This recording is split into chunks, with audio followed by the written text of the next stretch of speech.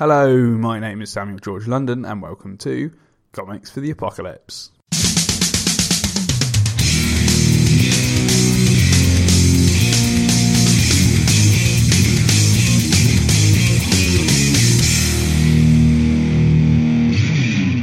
On today's episode, I speak to comic book writer and all-round good bloke, Steve Tanner, about what comics he would take into the apocalypse. But before we get into it, I'd like to give a quick shout out to our sponsor, Comic Scene, an award-winning magazine that's available digitally and in print in UK, Ireland, Australia, Canada and the good old USA. Now, issue 13 was due to come out in newsagents and comic shops in April, but due to the coronavirus, it won't be there until mid-May at the earliest. However, all is not lost, because if you order your print copy online by 31st of March, then you'll receive it in April as expected. Digital and print subscriptions from £2.50 are available at getmycomics.com/comic scene. And be sure to check out their website, comicscene.org, for more news, details, and other fun stuff. Now, without further ado, on with the show. Hello, Steve Tanner. How's it going? It's going very well, Sam. Thanks for asking. Oh, absolute pleasure.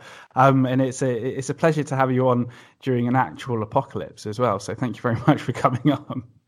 That's all right. I'm in my my bunker at the moment, so I'm all stocked up with all the essentials. Pasta, of course. Your toilet roll, yes, bit of hand wash, and gin, obviously. So I'm all ready to go. An apocalypse wouldn't be an apocalypse without gin, would it? Exactly.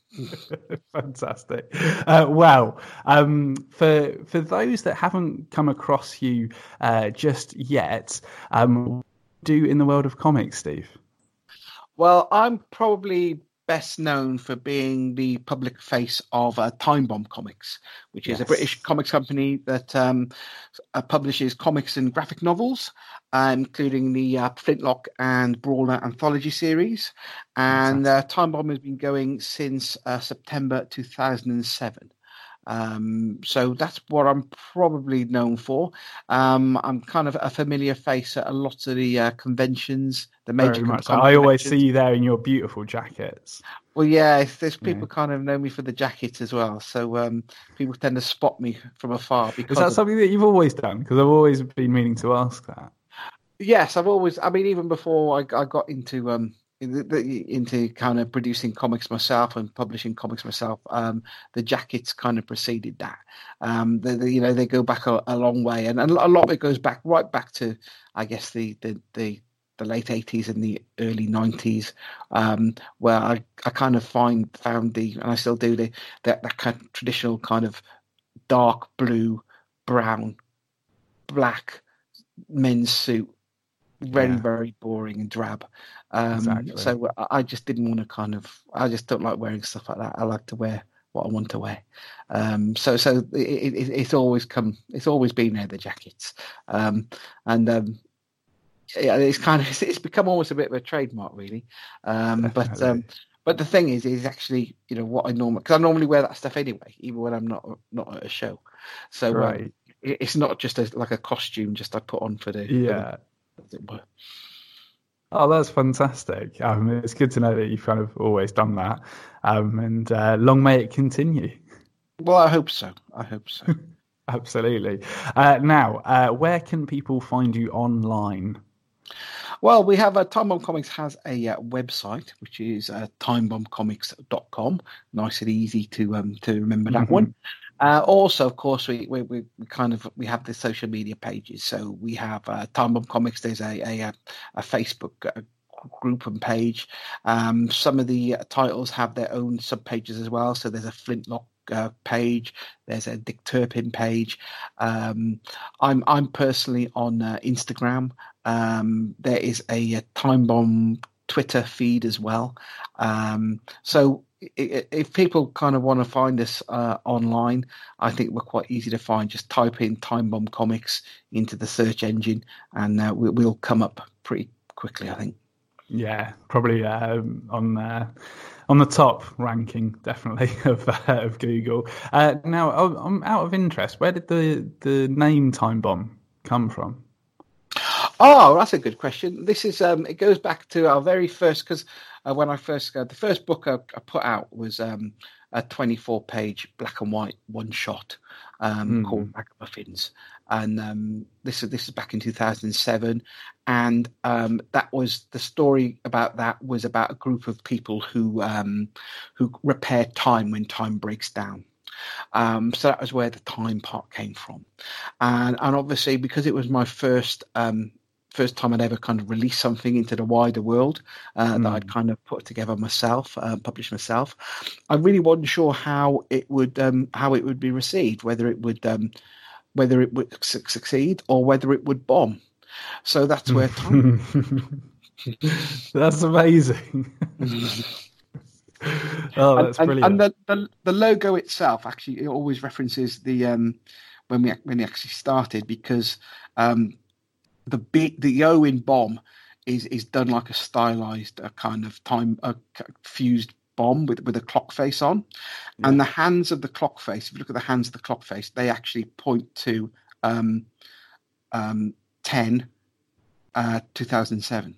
So if you look at the start, the first release came in October 2007, and that's always reflected in the hands of the clock on the time bomb.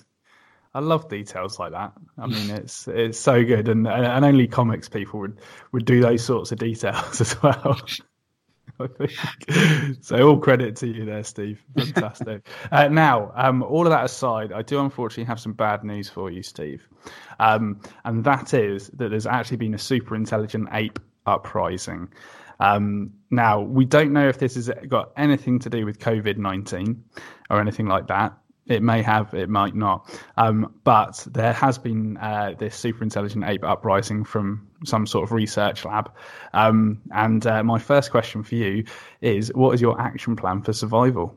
So, I think that's a good question. I think what I need to do is look at my own kind of experience with the monkeys, both inside and outside of comics.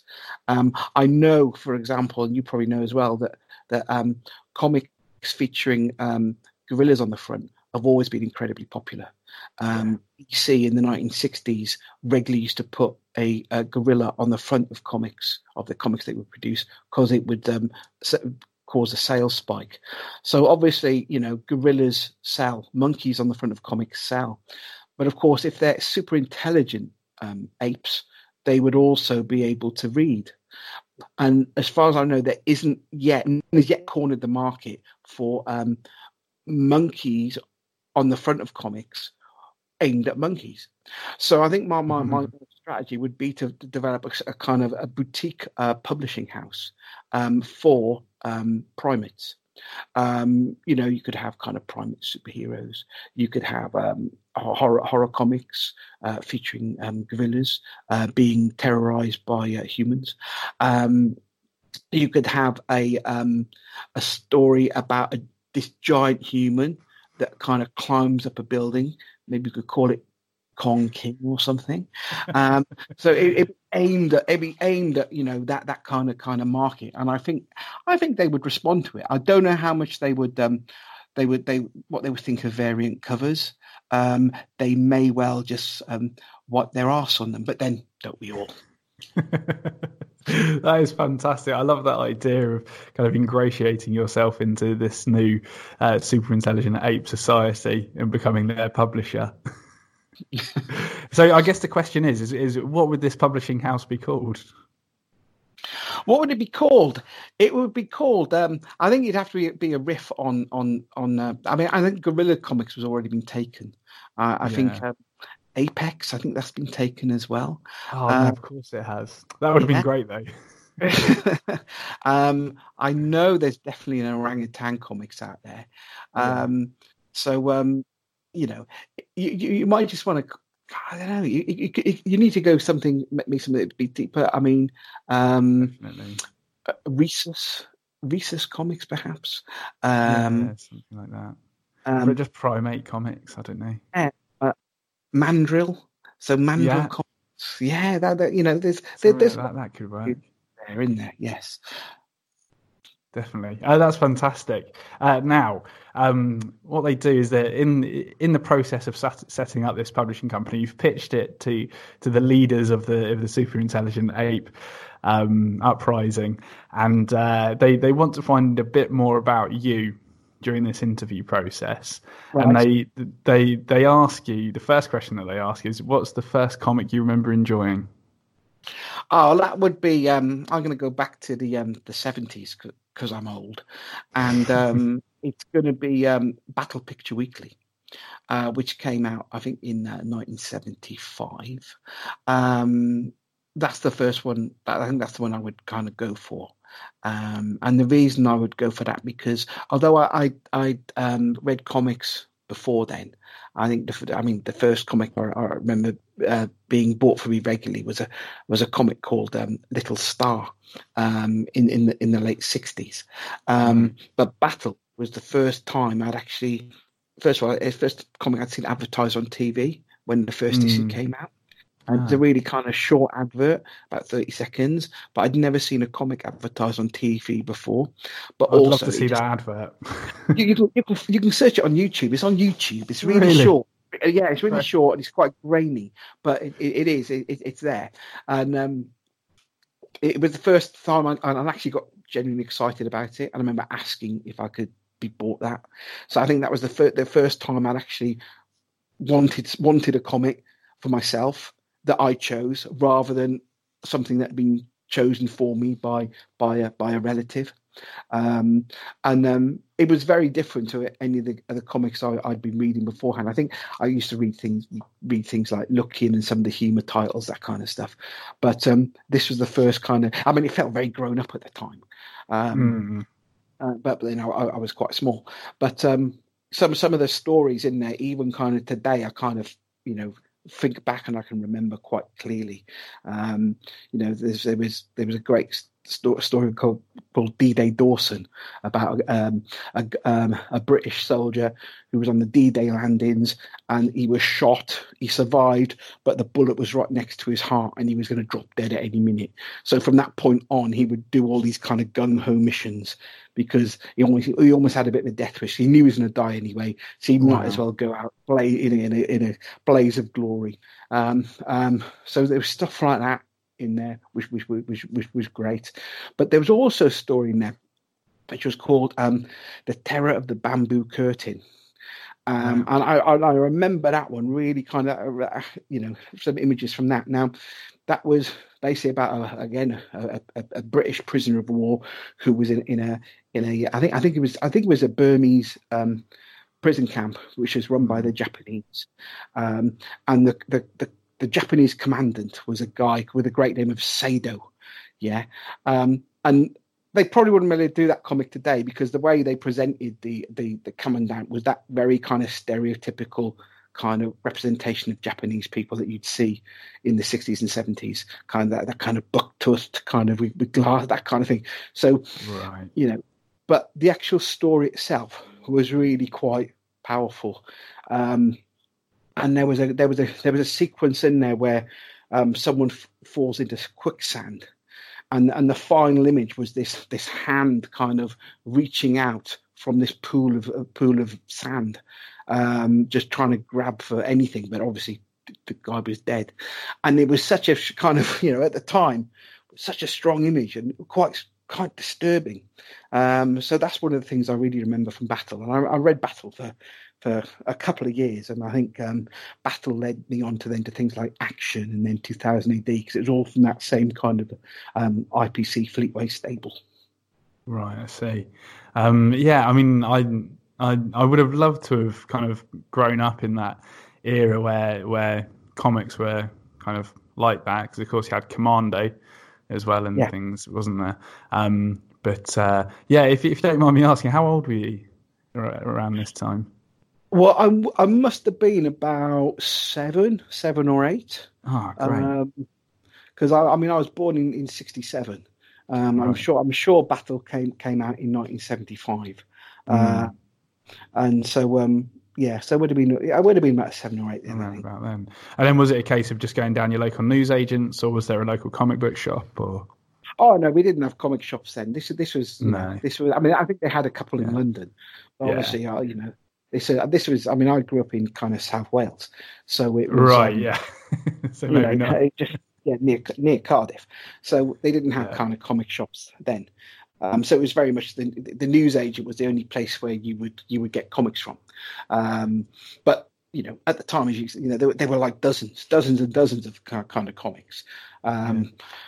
Weekly comics, and I'd only ever encounter American comics when I went to on holiday to the seaside. For some reason, seaside resorts, they had American comics in the newsagents, but you'd never see them or in any of the newsagents where I lived when I was on holiday. So for many years, I associated American comics with school holidays and going to the seaside and going to the beach, because that's the only time I encountered them. How funny is that? And so, when did you get into creating your own stories? Oh well, that would have been in the 80s, because I think in the 80s it was a really kind of vibrant time for comics, because it was a time where lots of things were suddenly starting to happen, and things that now we kind of take for granted were all new. So this was the time of things like The Dark Knight, by Frank Miller, Watchmen, Warrior, all those kind of things. And suddenly there was this kind of sense that comics were kind of not just this kind of ghettoized backwater, but something which were actually a bit exciting. That they were getting to the point where they were becoming almost a bit cool and a bit trendy. Yeah. But of course, at the same time, you had all these kind of great new creators coming. And I think that for me, the big difference was someone like Alan Moore, who kind of for the first time there was a comics writer being regarded in the same high esteem that the comics artist was. I mean, until that point, it's very much all about the comics artist in comics, and suddenly it was like the writer was helped because of Alan Moore was kind of demonstrating through the work he was producing what was actually possible in the medium, and reinventing things. So that kind of all that kind of got me into thinking, oh, this is good. This is something which I'm interested in. And because I've been reading comics, then I started kind of discovering fanzines and strip zines, and then started kind of making contacts that way, and doing some little comics and little comic scripts for little fanzines. And they were awful. The stories I did they were dreadful, because obviously I would have only been in my early teens, but it was that stepping point. It was that kind of period where I could kind of learn the skill and kind of get used to doing it, and finding that it was something that I really enjoyed. So that's where the kind of creation part came from, and it culminated for me back then in 91, 92, where I started getting my first professional sales. And the minute you have your first professional sale, you kind of think, okay, I can do this now, because someone else is having faith in what you're doing. They're paying you for what you've done, and I think that was the point where I thought, actually, this is good. I could do this, and that was really all the start of my kind of creative side of comics.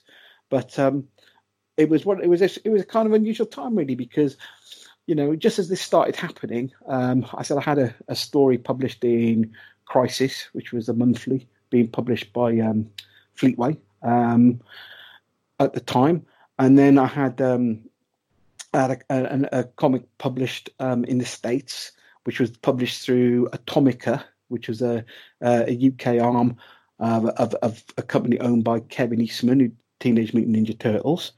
So I had that, and then suddenly lots of people were kind of starting to kind of making inroads into comics. People like Warren Ellis and people like that were starting to kind of get work out there. But then in the non-comics world, I was at a kind of a point where I had to make a decision between pursuing at the time my day job, which was I was working as a civil servant, or just sticking with just doing the comics. And this would have been in the late 80s, early 90s, 1990. And I made a decision to kind of, I had the opportunity to basically go abroad and work abroad. So I decided to work abroad. So, and just after I'd done that, about 6 months after that, I think the whole comics implosion happened. So suddenly loads of stuff was kind of being cancelled. You know, there'd been this huge kind of outflow of work and a plethora of titles coming out, and then suddenly it all collapsed. So in retrospect, I thought I'd done the right thing.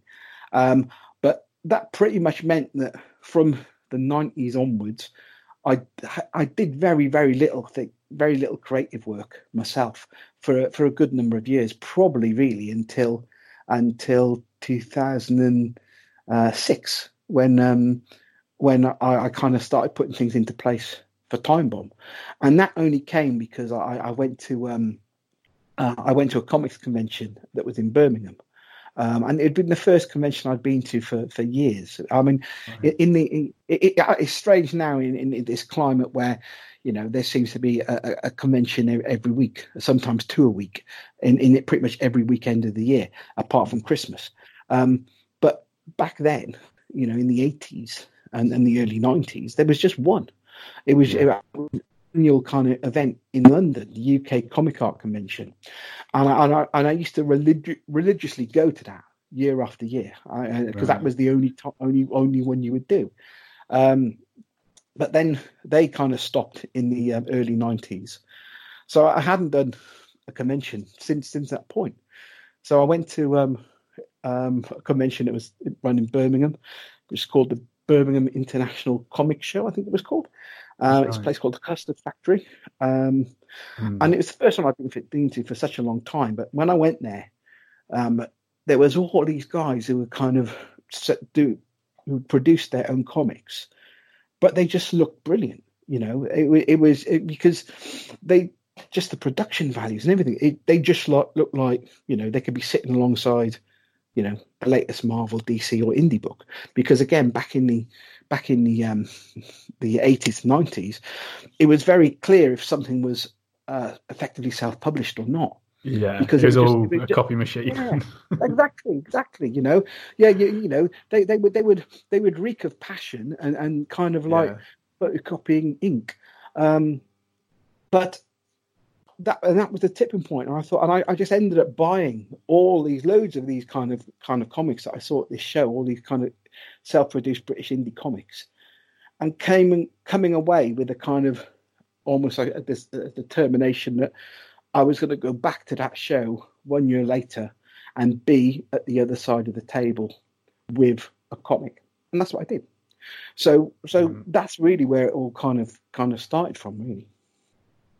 And I've been going from strength to strength since. Well, I've always kind of seen it as a marathon rather than a sprint. I think that's been a key part of it. So, you know, it's slowly building something up, and I think that's the key part. I always had kind of like, I think, realistic expectations of what I could achieve, but I knew that there would be some years of bitter struggle, and because it's very rare you get an overnight success. And to me, it's initially it was about doing comics in a way that I as a reader would respond to as well. So right from the start, the whole kind of idea of releasing stuff which was done in self-contained one-shots, that was a key part of the strategy for so many years with Time Bomb. It was only with Flintlock, when Flintlock appeared in 2017, that the whole idea of doing an issue 2 kind of was raised. Because until that point, I'd never done a number 2 of anything. And again, that was thinking about what would work, what doesn't work. Because I wanted the idea that someone could pick up a comic and read it, and that would be that. They would get what they needed. They would get a beginning, a middle, and end in that comic or in that book. It also meant, of course, I was thinking about things like, if it's a one-shot, it effectively never goes out of date. Yeah. Because if you have a continued series, even if it's a mini-series, the moment number 2 comes out, number 1 is a back issue. Mm-hmm. But if it's a one-shot, it's not. It's kind of it's always kind of current. So to me, that seemed a sensible kind of a strategy to adopt initially, because it would mean that I would have titles that I could offer for sale for more than just maybe a few months or a year until the next one came out. Because as with anything, the moment you release the second, sales kind of drop off from the first, and people then switch to the second. So it was thinking on those lines really, and it was trying to do things which I thought, which I liked as a reader, and kind of fingers crossed that other people would like them as readers as well. So that was the whole thinking behind Time Bomb initially, and also with the sense that having a platform to put my work out there, but also have a platform which could be used to put other creators' work out there. So it was never the intention for it to be just the Steve Tanner show. It would always be, it started with stuff that I'd done myself, but then it was bringing in other writers and artists and showcasing their work if I could. And over the years, that's kind of like, it's been a bit like a pendulum, because initially it was I think the first three releases I'd done were all written by me, and then it slowly started then bringing in other kind of creators, and then the pendulum then from around about 2010, I think I was only publishing work by other creators with nothing by myself, and it was only then Flintlock, when Flintlock came out, that then the pendulum kind of ended up in the middle, where it is what it is now, where the stuff I'm putting out is a combination of both my work and other creators' work. And going forward, that'll be what I'm hoping to continue to do. But with perhaps 1/3 of the books being by me, and then 2/3 of the books being by other people as the releases schedule going forward. So that's where we are at the moment with the strategy. And one of the nice things about comics anyway is that, unlike many other kind of publishing kind of sectors, self-publishing in comics is an aspirational thing. It's something of value, There's so much snobbery about self-publishing, for example, in the traditional kind of novel world. Yeah, there really is. It's a nonsense, but it's always been seen as something that, you can do that, and that's valid. And that's one of the nice things about comics as well, that you can actually put your work out there, and it's not dismissed because you put your work out there. It will be dismissed entirely on the merit of how it works as a comic, which is as it should be. Yeah, absolutely. It does seem to be that way. And it is interesting, even just like the slight difference of novels and comics, that there is still that snobbery. Although I think it's slightly changing with things like the Kindle and things like that, because a lot of people are starting to self-publish, but there is definitely still that kind of, I don't know, kind of those with their nose upturned at this newfangled technology and things, and the fact that people are just writing at home and then putting it out through Amazon and things like that, just on their Todd. But it seems like it's always been there in comics, kind of going back to what you were saying earlier about people just going to a copy machine and then stapling it together, and then people presenting it at Comic Cons, and then comic collectors would come around and go, "You did this yourself, this is great," that sort of thing. Yeah, I think that's right, and I think that goes back to people like Will Eisner, who's such a respected figure in comics, but he kind of invented the graphic novel with the contract with God, and he effectively self-published it. and this was, Awesome. so, and people like, Dave Sim, who, despite what, his politics aside, what he actually achieved with Cerebus is a remarkable thing, really, and it became the benchmark for what you could do through self-publishing, and so I think there's been that acceptance, I think, to do that in comics, which I think is great. I think it's one of those things. At the same time, it means that, and I think things like Kindle and things like web comics, all that kind of thing, and how digital printing makes it so much more affordable these days, I think is a great thing. It gives the opportunity for so many people, if they want to kind of produce something and get their work out there. I think at the flip side, it means that, you need to have a fair bit of confidence in what you're producing, because it's great that anyone can produce a comic and publish it, but one of the drawbacks is that anyone can produce a comic and publish it. Yeah. Just go onto YouTube and people. If everybody can create it, there's going to be the good and the bad and the ugly. Yeah. So it's a double-edged sword. But I think what's the nice thing about how things are over the past couple of years is something which I've seen myself, and I think it's something which you see more at the conventions that are more like the pop culture events rather than the traditional Comic Cons, is that the audience, they don't really care if it's published by Marvel, DC, or somebody in their bedroom. All they're interested in is if it kind of resonates with them. So things like the MCM shows, which are kind of over the years, people have been really kind of harsh about them, that they're just selling Funko Pops and all that kind of stuff. But the crowd at an event like that, they pick up the comics that are there purely on if they want to read them, and it's a great leveler in that regard. So you have situations where at these kind of shows where you have someone that's effectively a big name, sat next to some kind of someone who was their first time doing a con, and they're still at school, and they've just produced their first book, and that newbie is actually doing a much better trade than the old hand, simply because what they produce appeals more to that audience, and I think that's a lovely thing to see.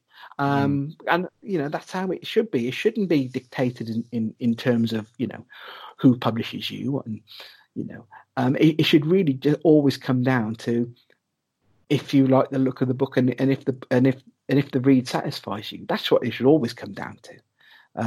So I think in some ways it's a great leveler, really, and I think that's one of the nice things about it. That's fantastic, Steve.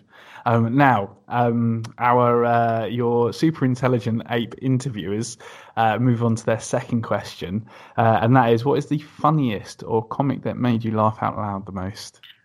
Oh, this is an easy one. This is Oink. I don't know if you're familiar with Oink. Yes, yeah, it's come up a few times. Yeah. And again, this was published in the late 80s, and it came out at the same time that Viz was becoming a big cult kind of a comic. Viz was starting to sell 1 million plus per issue, but of course that was aimed at the over 18s. So the idea with Oink was a more kind of traditional kind of humorous comic, ostensibly for children, but with a little bit more anarchic in its style and content. So almost like a bridge between something like Buster and something like Viz. So that was definitely the kind of the funniest comic that I remember reading. Was there any particular strip that stood out to you? I mean, the thing is, it was a really interesting kind of comic because it was each issue had a theme. So it was a weekly, and each one had a different theme. So in terms of like the regular strips, it didn't have really too many regular strips. It had a lot of kind of one-offs and homage kind of strips, which would tie into that issue's kind of theme. But it was just, I don't know, it was just a bizarre kind of comic, really, because it was for children, but if you read it, it wasn't really. It was almost like you had to be a little bit older to get all the jokes.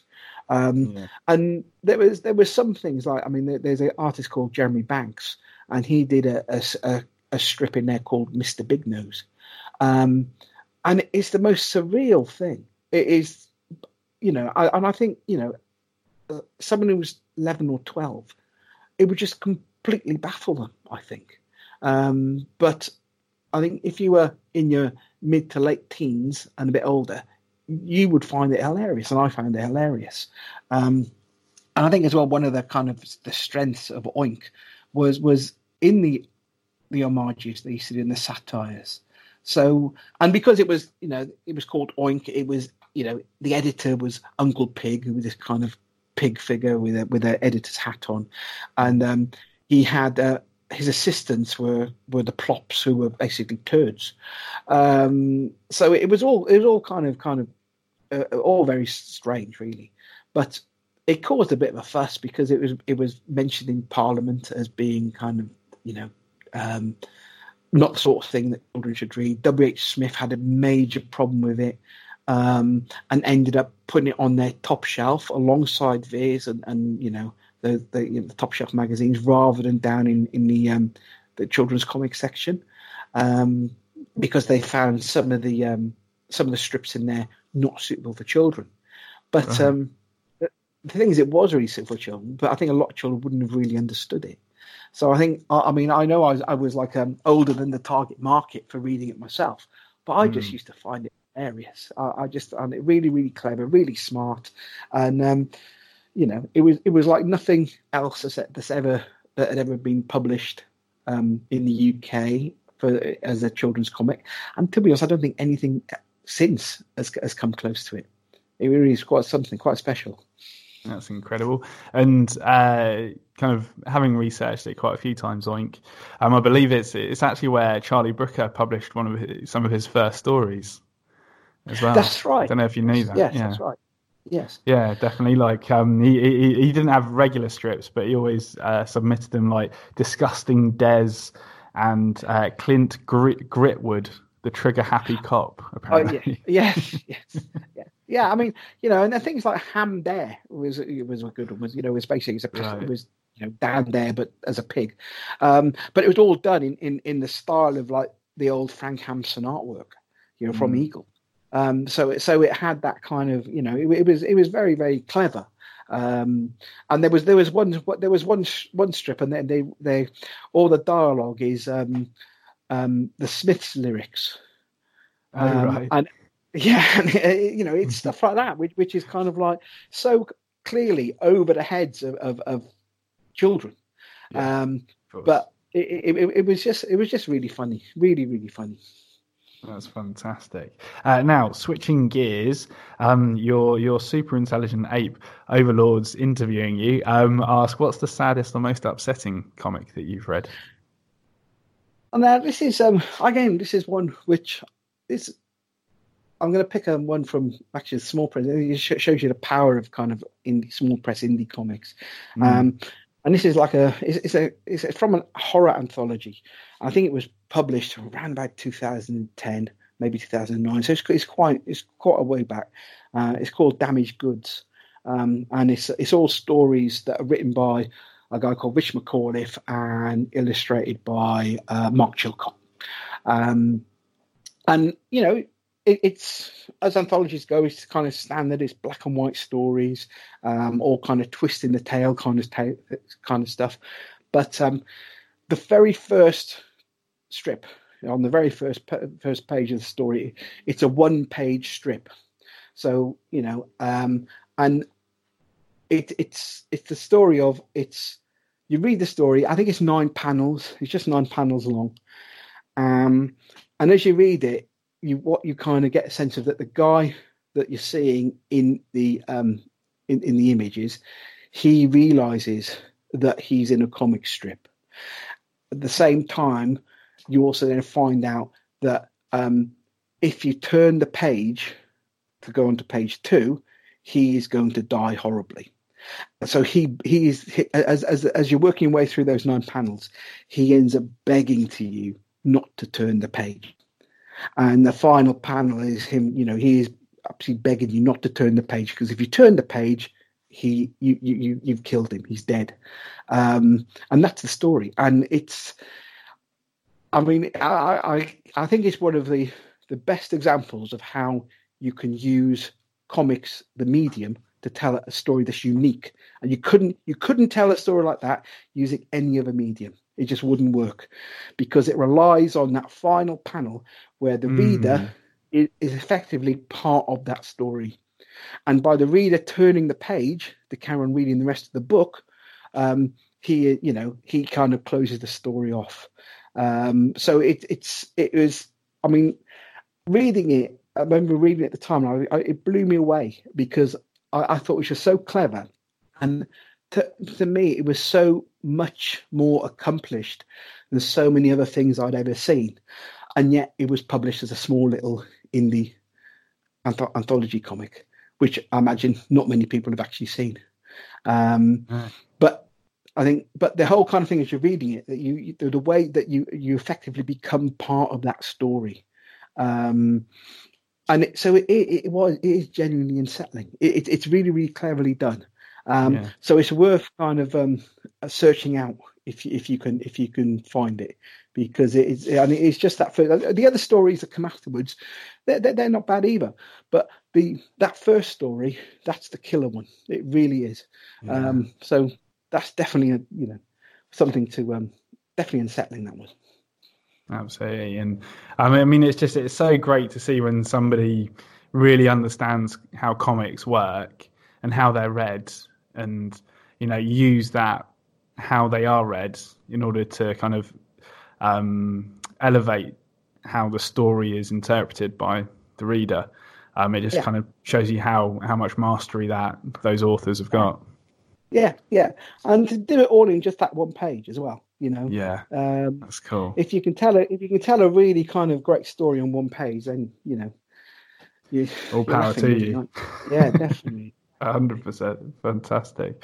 Now, shifting emotions again, we move on to what's the scariest or most horrifying comic that you've read? Well, this is a difficult one, really, I think, because horror is something genuine horror is something you don't really encounter in comics, I think. There was, the thing that initially comes to mind is something like Charlie's War, which by Pat Mills, which is in battle, of course, which we talked about already, simply because it's the horrors of World War II, which are real world horrors.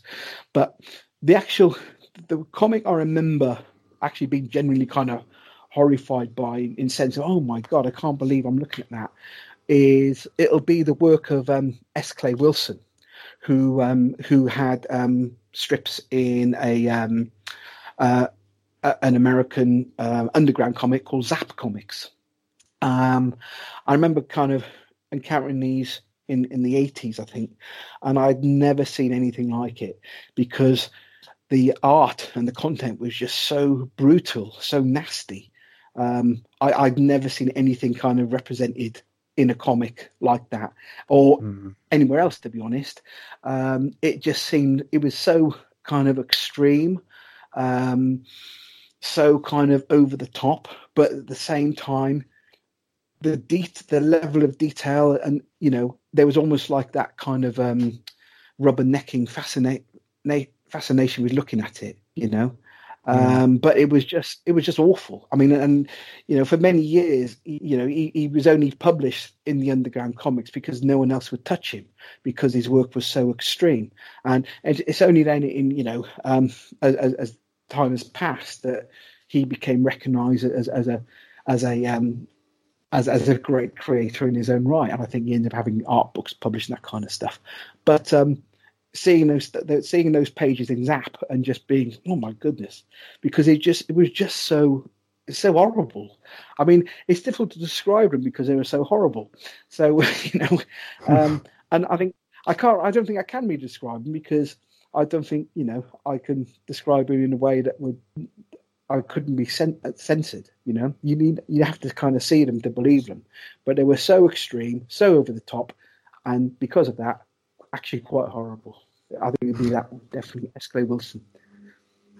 Awesome. Yeah, I hadn't heard of that one before. So yeah, I was interested to kind of look at that. I'll have to add that to my reading list and kind of take a closer look.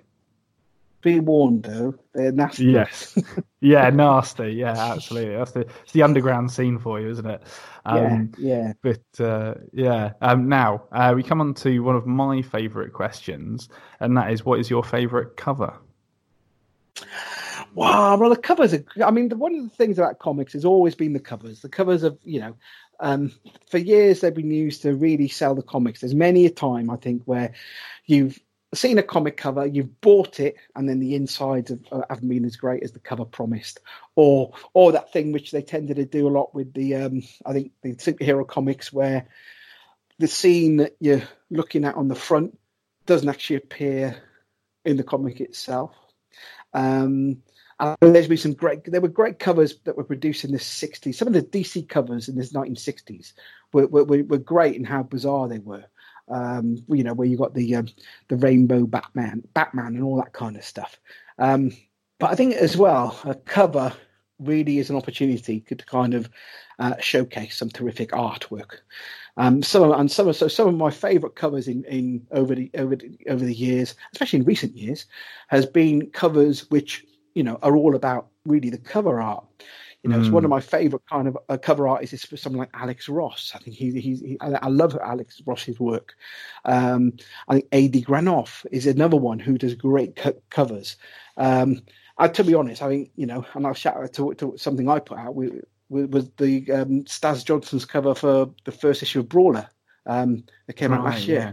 But that was a great cover, But in terms of like personal kind of favourites, the one I'm going to go for is a variant cover for Batgirl 25, which came out, I think it came out last year, maybe the year before.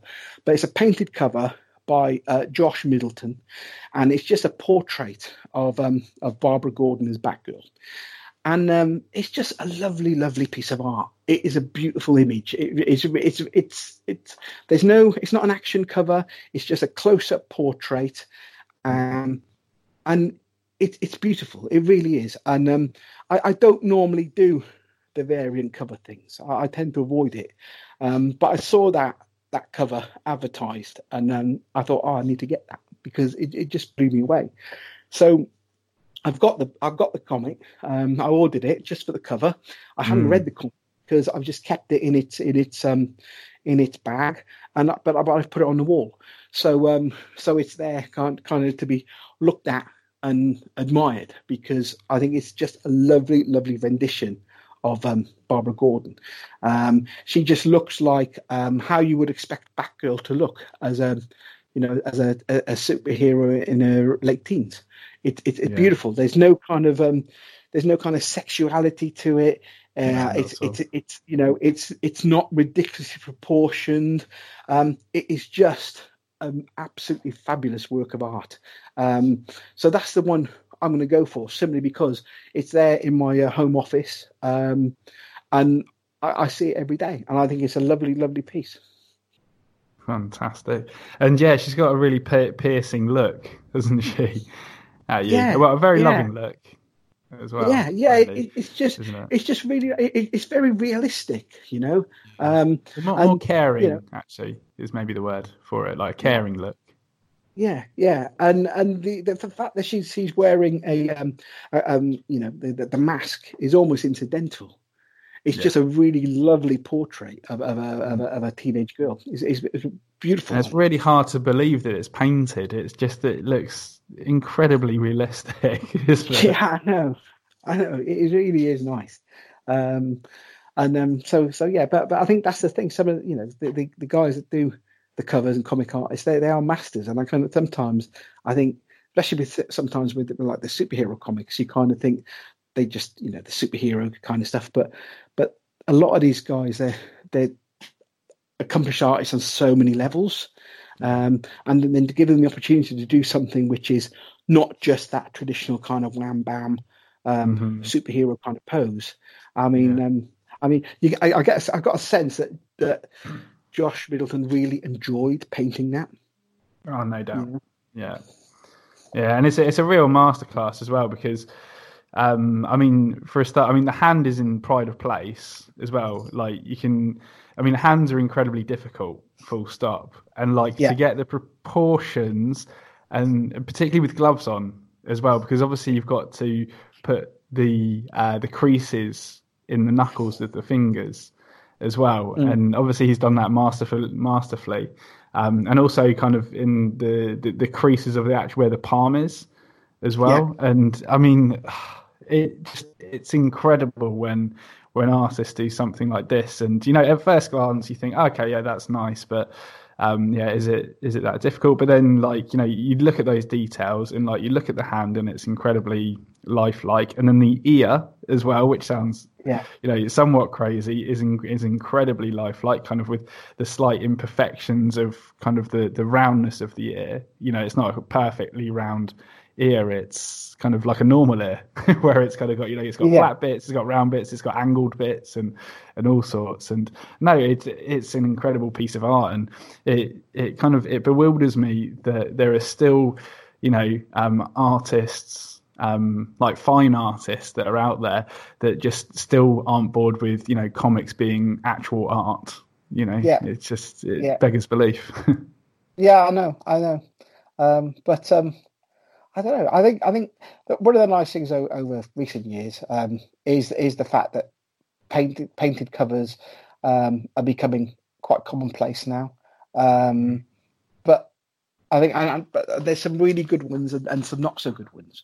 But I think it really kind of shows an artist's skill, I think. And I think it's nice for an artist to be able to do something which is just a single image rather than perhaps having to think too much about storytelling and panel by panel composition as well, just to kind of do something which is quite enriched. And so I think again, I think that's why some of the Alex Ross stuff works so well, because it's in isolation. And I know someone like Alex Ross has done interior stuff. He did, he did the Marvels and that kind of stuff. But I think his actual covers, his actual standalone images on the covers, are always much, much more engaging than his interior painted pages. And I think there's some artists, they are just great cover artists. I think depending on what subject matter they get, I think Ryan Brown can do some really nice stuff. Depending on what it is, but a cover is always about encouraging someone to buy the book, and so even though with that Batgirl 25 cover, I bought it worked. I bought the book. I didn't read it because I didn't want to read the book, but I just wanted. I bought it for the cover, so I on that level it works as well. I find some variant covers awful. I don't get, and I genuinely don't get why people buy them. So there's some variants that they seem like they're the worst of the options to get. I really, really don't. It's funny, isn't it? I guess it's just different strokes for different folks and things. But it can be confusing at times. It's like, really, but if that's what floats your boat. Yeah. Fascinating. That cover, and for anybody that wants to look at it at home, it's Batgirl issue 25, and the artist was Joshua Middleton. So definitely Google that and have a look at it. It's an absolutely beautiful cover and a great choice, Steve. Fantastic. So moving on to our next question, and that is, what is the most meaningful comic to you?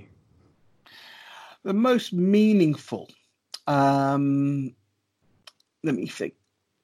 I think it's going to be, and this is probably going to be a cliche in a way, but I think it's going to be Watchmen,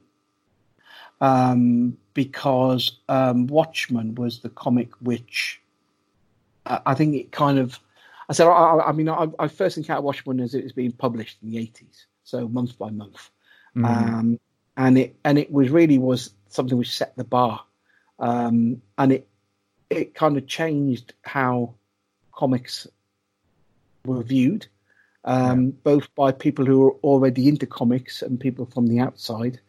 But I think it also meaningful because it had such a kind of knock-on effect after that point. So a lot of the stuff now that I guess we take for granted in the way superhero comics work, in that kind of filmic kind of quality, the way they're laid out, that kind of trying to kind of have a notion of reality to them, that all springs from Watchmen. And I think that was, to me, I think that's the most meaningful comic that I can think of that, for on so many levels, made a huge difference to how comics are both seen, read, and also created in the first place. Definitely. And do you remember where you first came across it? Oh, it would have been. I mean, this would have been 87. So by that time, I had discovered that Cardiff did have a comic shop, and I'd had a regular standing order. So it was something which, when it first came out, I remember kind of asking to have a standing order, and then reading it as it came out. Yeah. That was fantastic to have been there at the time when it was coming out, on a monthly basis. Well, that's it. I mean, it was like nothing else. It really wasn't. Yeah, because Alan Moore had done, his Swamp Thing, he'd been doing his Swamp Thing, and he'd done a couple of other, I think, DC kind of self-contained stories, I think. But and of course, originally it was going to be all about the Charlton heroes, which DC had acquired from the Charlton stable, and the only reason it ended up being Watchmen because the proposal for the story, effectively, DC felt they wouldn't be able to use the Charlton characters ever again. So they asked him to kind of rework the story, but with brand new characters. So Alan and Dave Gibbons, they kind of that's where they rejigged the characters so to the originals, even though you could see kind of the analogy. So Captain Atom was Dr. Manhattan and all that kind of stuff. Yeah, but I mean, and it's interesting really because if DC had actually said, yeah, okay, we'll publish it using the Charlton characters, how would things have ultimately transpired? Because one of the things that Alan Moore stopped working for DC, and pretty much because they wouldn't kind of because they were still publishing Watchmen, because he felt that kind of proprietary ownership of Watchmen. But of course, if they'd actually used the Charlton characters, neither Alan or Dave would have had any ownership of those characters anyway. Okay. So, I mean, how things would have how differently things could have turned out. And I wonder how readers would have perceived that as well, because obviously there's a back catalogue of those characters as well. So you'd have to kind of in the story actually neutralise all of that, like all of the back catalogue, but all the backstory to all of those characters. Somewhat, or you'd have to like lean on it and things within the story rather than having your own origin stories and things like that. Yeah, but I think the thing is with comics as well, they're always open for kind of reinvention, always. Yeah, so right. It's kind of it would have come out if it would have been featuring the Charlton characters, and I'm sure it would have blown people away in exactly the same way. But a few years down the line, they would have used the characters again. And it would have diminished the story. They would have done, because I think look at this recent. In recent years they did. Was it before Watchmen? They did a few years ago. And they've recently done. They've recently done the Doomsday Clock series as well, using the Watchmen. That to me, that hasn't taken anything away from the power of those original 12 issues and that original story. It hasn't, I don't think it's added anything to it, but it hasn't taken anything away either, because it still stands as a body of work in its own right. It still stands up. And it's one of the few comics where I've got kind of multiple editions of it, because I've also bought the 12 issue series, and then Titan brought out the British version of the trade paperback, which I've got. Then it came out as an absolute edition, which I picked up as well. And then they also produced them a very kind of a very unusual kind of version of it. I don't think it sold particularly well, which had the 12 issues produced as 12 original individual hardback volumes. So like almost in a slipcase. So I've got that version as well. But my favourite one is still that original 12 issue run, to be honest, because you as the months went by, you were kind of reading it and following it along, and there was a real gap right towards the end, because I think the last couple of issues there was a delay while they were, they were. Yeah. So I think even though it was a monthly, I think it took about 18 months in the end to come out. So waiting for those final issue 11, issue 12, it seemed to take forever, But no doubt, building up the suspense. Yeah. But at the same time, what was interesting when you read the collected edition, because you're reading it in one big go, there's a lot of kind of little connections that you make that you wouldn't not necessarily have picked up on reading it over an 18-month period. And I think when you see it as a collected edition and you read through it that way, you can see how it's, I guess, the architecture of it, both from artist and writer. It's quite, to me, it's still quite an astonishing piece of work, because they were doing things in there which had never been done before and never been done since. There's a lot of start of the kind of like, I think some of the kind of techniques which Alan Moore used, and he used again and again, which I think ultimately almost became a little bit cliched, where things where he's cutting from one scene to the other and he's using a word which kind of connects both those scenes. At the time in Watchmen, it was the first time this stuff was being done. So it was very new, it was very original, very fresh. And I think the highlight episode, I think it's called A Fearful Symmetry, where the whole book, the whole episode, is structured to be a parallel. So if you open up the page on the center pages, you get almost like a double page spread. But then if you look how the other panels are aligned either side of the story, they're perfect opposites in terms of panel layout and composition. And I guess that's something which is really effective as a single issue, because then you see it as all this kind of parallel effect. But when you're reading the trade, the collection, it's slightly less diminished, I think. But it's an astonishing piece of work. Yeah, it really is, and rightly so. It's incredible, and forever be kind of one of those things that's kind of just one of the most iconic pieces of literature throughout all of literature, like novels and comics and graphic novels combined, really. And I think it's in the Time top 100 books of all time as well. I think it's the only graphic novel that's actually in there. Yeah. Amazing. Now, next question is, what is the most underrated comic? I'm going to go with Western Noir, which is produced by Accent UK. And to be honest, any of Accent UK's books can be included in this, I think, because I think one of the things about, the British indie comics circuit is, I think, it's quite healthy. I mean, it's the healthiest it's been for years and years and years. There's so much stuff that's being put out, and a lot of it is really, really top quality stuff. But it baffles me sometimes why some of that top quality stuff it seems to regularly go under people's radars and isn't reviewed and isn't mentioned on podcasts and all that kind of stuff. So Western Noir by Dave West and Gary Crutchley is one of those titles. It's a series of 16, and they're up to 8 at the moment.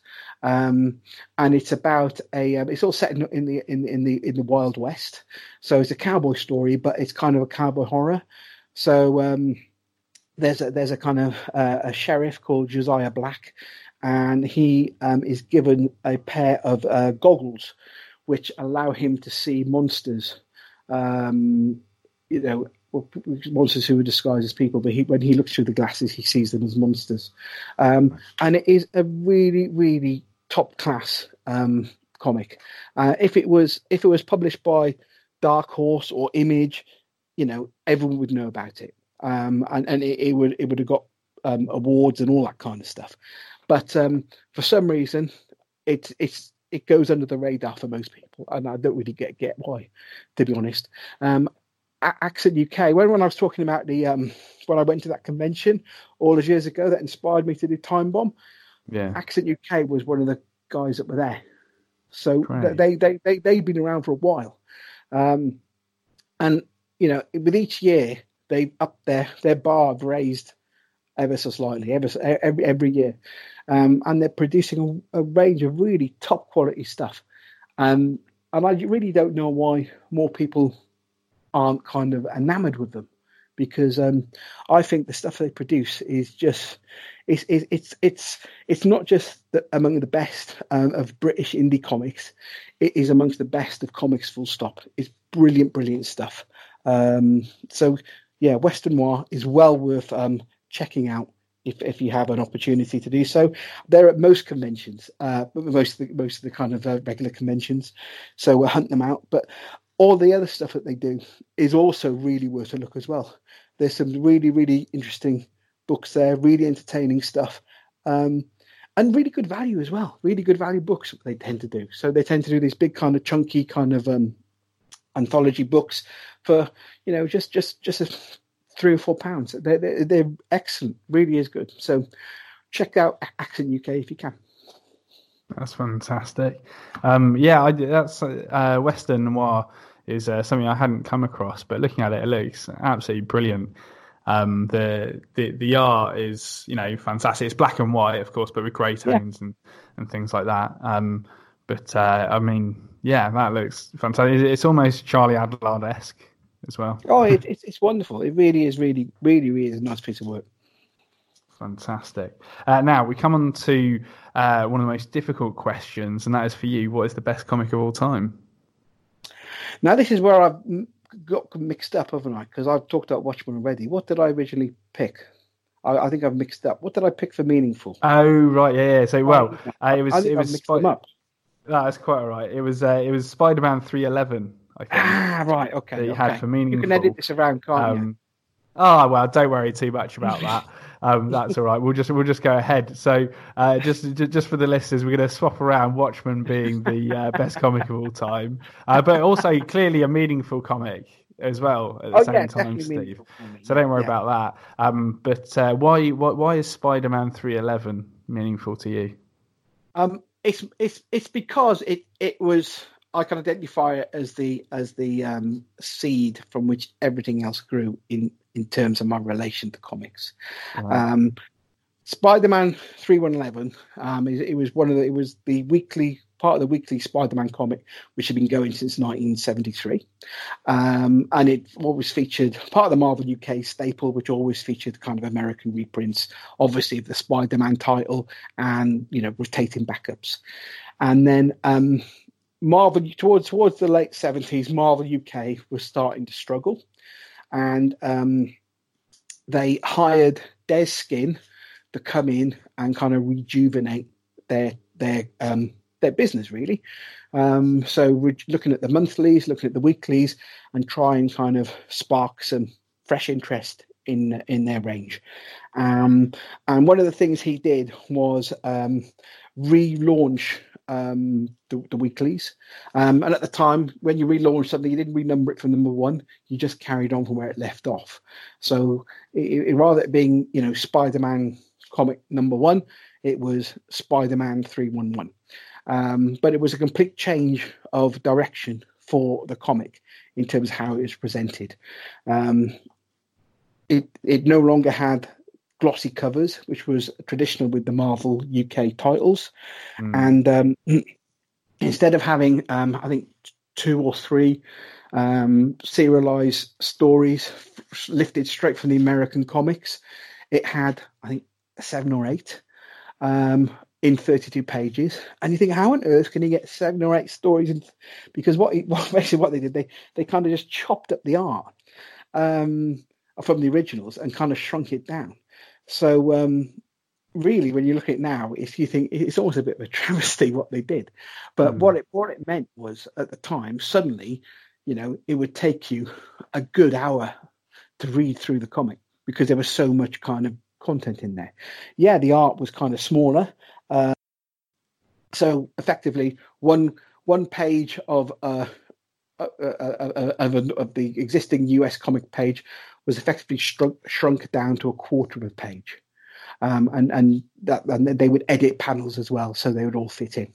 But I remember seeing it on the shelves, and it just looked really exciting. And I would have been, I think, 11 at the time when this came out, and it just blew me away. Really, it just opened a complete floodgates of an interest in comics. And I read comics until that point, as we previously talked about. I read 2000 AD when that first came out. But until that point, until Spider-Man 311, I saw comics as disposable. Yeah, I'd read them, I'd enjoy them, but then I'd move on to something else. Spider-Man 311, it just lit a fuse in me. That thankfully, 40 odd years later, is still burning strong. It got me excited about comics. It got me excited. Initially, got me excited about Marvel comics. Yeah. So I then start buying I think I was buying all the Marvel UK comics that they put out, no matter what it was, for a number of years after that. But from that, I then discovered other comics. From that, I discovered things like DC Comics, and I discovered fanzines, all that kind of stuff. So everything I do now, all that I know about comics, my enjoyment of comics, and what I do creatively in comics, can all be traced back to that moment when I bought Spider-Man issue 311. That's fantastic. And do you still have it? Oh yeah, I do. Yeah, I still have. Amazing. It's battered and well read, but I still have it. And the thing is, I've a few years ago when I was moving house, I uncovered it, because one of the nightmare things about when you've been collecting comics for 45 years is the amount of comics you end up having. It's ridiculous. So moving has always been a bit of a nightmare. And I remember when I moved house a few years ago, I came across it, and I realised that they were in pencil on the top. There's somebody's name, so it was actually someone had actually reserved the comic and then decided that they never. Right. So the only reason that I ended up picking it up, because it was the only one that was on the shelf. Yeah. So they obviously decided I'm not interested in that anymore. So the newsagent just put it up on the shelf, and I came along and I bought it. It was actually someone else's, even though they never obviously read it. But it's still got that little pencil mark on it. But it was just it was the one which kind of started everything off. It's very, very, it is meaningful, really. 100%. And it's a cool cover as well. Well, really cool cover. I know. It kind of multiple. It's kind of Spider-Man jumping through the skyline with multiple little poses, and then obviously the largest image is the one when he's right close upon you. But the actual content as well, there's packed. I think it was Spider-Man, Fantastic Four, Daredevil, Thor. There was like loads of stuff in there. It was like 8 or 9 different stories in there.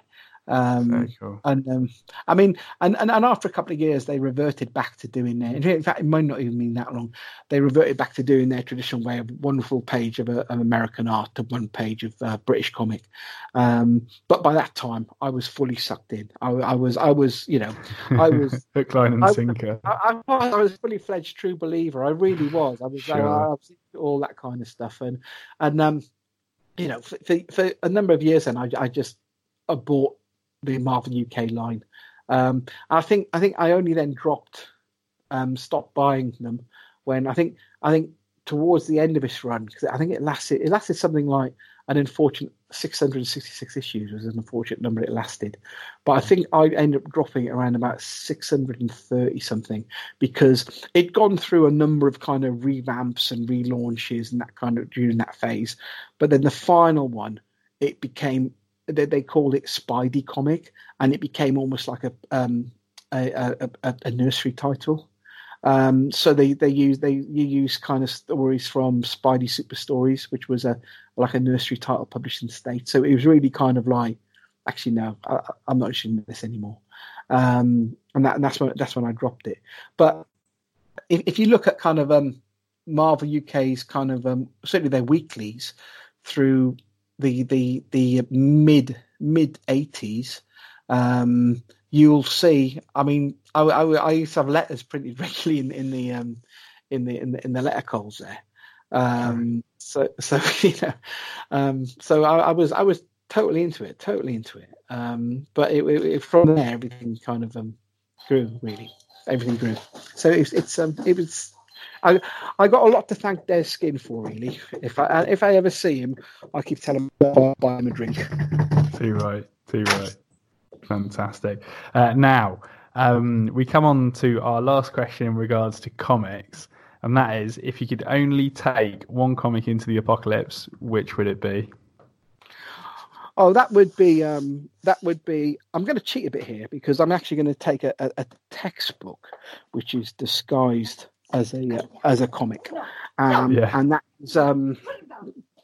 is Understanding Comics by Scott McCloud. Because fantastic. It's I don't know if you've read that yourself. I haven't yet. You know what? It's on my reading list to get, and I've put it out there for Christmas and birthday presents, but I'm yet to receive it. As well. It's a great book, because basically, it's what it says on the tin. It tells you all about the mechanics of comics and how they work. But it's done in the style of a comic. So, great. It uses those kind of like literate examples to show you what's what. It came out in, I think it was 1987. It came out. So I remember. I mean, the copy I've got is from then, and it really is the perfect thing to read if you're interested in creating comics. Or you just have a fascination with the theory behind comics. Yeah. There's a lot of stuff that's going on when you read comics that you might not necessarily pick up on until it's pointed out to you. So I recommend that book to a lot of people, especially creators who are starting to do comics for the first time. Yeah, because I get a lot of creators coming to me, especially new ones, asking for kind of show me samples and all that kind of stuff.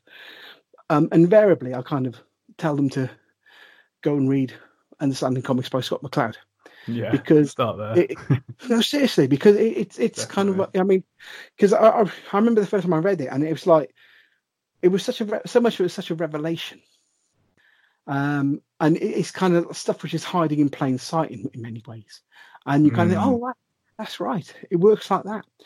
But then if you understand how comics work from a creative perspective, you can then use that knowledge to kind of guide your own work and to improve the work that you yourself are doing.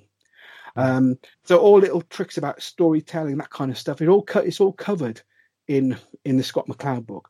And it's invaluable. And it's one of two. There's only two comics textbooks that I keep literally right next to my computer at my home office. One of them is the Richard Starkins Comic Craft Guide to Lettering, and the other one is the Understanding Comics by Scott McCloud. They're the only two, I think, which are just essentials. But the Scott McCloud one, that's the one that I would definitely take with me as my, apocalyptic one, definitely. Because as you go into your new ape publishing house. Yeah, definitely. Because if you need to understand how comics work to make really good comics, you do. It's a bit like it's the same like trying to be a car mechanic and you don't understand how an engine works. It's that same kind of level of knowledge. And it's told in such a, Scott McCloud, that it tells it in such a clear way, using comics as an example, and it makes perfect sense. It really does. It's really quite enlightening, and he's done two further books as well, which a similar kind of thing. I think one's called Reading Comics. I can't remember what the other one's called, but Understanding Comics was the first one he did, and it is the best one. It's well worth hunting out. It's I think anyone who's genuinely interested in comics at whatever capacity, whatever level, they need to read it because it's just great. It's just a really, really good guide to how comics work and what they're all about. It's fantastic. That's fantastic. Well, that's just gone to the top of my birthday list. My birthday's in a couple of weeks, so hopefully I'll be getting that in my birthday present. So it'd be fantastic read for whilst we're all isolated here.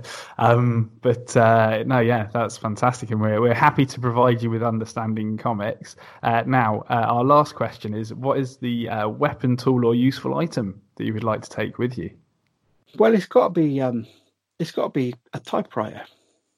Brilliant. It's got to be a typewriter because there is that kind of thing where if you give a typewriter to an infinite number of monkeys, sooner or later they will produce the works of Shakespeare. Fantastic. But I think before then we'll probably be able to produce some really cracking comic stories as well. No doubt. Which of course then combined with the copy of Understanding Comics by Scott McCloud, they could then draw them, get them lettered, submit them to me, because I'll be the monkey publishing company, and potentially then dominate the primate comic industry. Fantastic. That is absolutely superb, Steve. Thank you so much for sharing your comics with the Apocalypse today. It's been a real pleasure. No, it's been my pleasure. Thank you. Fantastic. And one more time for the listeners, where can they find you online? Okay, well, the website is timebombcomics.com. That's the main website, and obviously there's an online shop within that. What we do through the online, any UK address is always post free as well. We don't put any surcharge on for UK addresses. We also then have online on social media. So if you do search for Time Bomb Comics or Flintlock or Dick Turpin, you will find pages and groups on Facebook. And of course, at Time Bomb Comics is our Twitter feed. We've got stuff on there as well. But at the same time, I think I can quite easily be found on Facebook myself. So I'm more than happy for anyone to kind of reach out and connect with me directly through Facebook. I've got no problem with that as well. Fantastic, Steve. Much appreciated. And all of those links, of course, can be found in the show notes. So feel free to click through there and look at all of Steve's work and the back catalogue of Time Bomb as well. Well, Steve, again, thank you so much for your time today. It's been a real pleasure, and hopefully when Comic Cons get up and running again, our paths will hopefully cross once again. Yeah, I hope so. Hopefully it won't be too long. Hopefully, hopefully there'll be quite a couple of months and then everything will be back to normal. Yeah, I'm hoping that MCM London is going to be okay. To be honest, I'm It's sure the about end it. of the May. It's on the Yeah. edge, isn't it? It is. It is on the edge. Now, the thing is, the thing about the London one, there's also a show called the Games Expo, which is traditionally held at the NEC in Birmingham. And that is right at the end of May.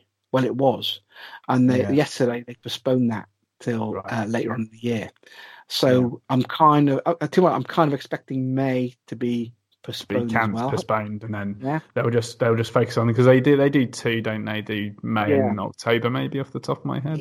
Yeah. So they might postpone it just till then. I would like to be wrong on that, of course. It'd be nice to kind of get back into the show circuit again, because I was at True Believers in the start of the year, which was a great show, and obviously looking forward then to kind of doing some more.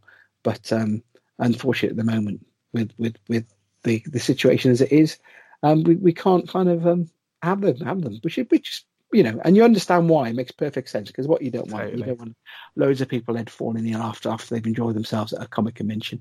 So hopefully, once everything is settled down a bit, the Comic Con circuit will be gearing up and to running go again. Yeah.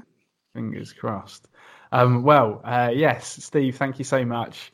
It's been a real pleasure today, and fingers crossed we will meet again in person. I'm sure we will, Sam. Fantastic. Thanks, Steve.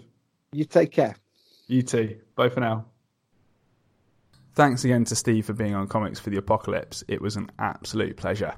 If you enjoyed the show today, please leave a review for us on iTunes or whichever podcast service you use, as not only will it let me know that you liked it, but I believe that it helps make other people aware of the show as well. If you'd like to check out Steve's work or follow him on social media, those links are in the show notes, along with all of our own links to the various areas of the internet. Speaking of which, if you haven't already, be sure to check out Comic Scene Magazine's website at comicscene.org for comic news and lots of other fun sequential art stuff. And finally, as long as the apocalypse doesn't come to pass in the next week, or the current situation doesn't escalate any more, I'll see you next Monday.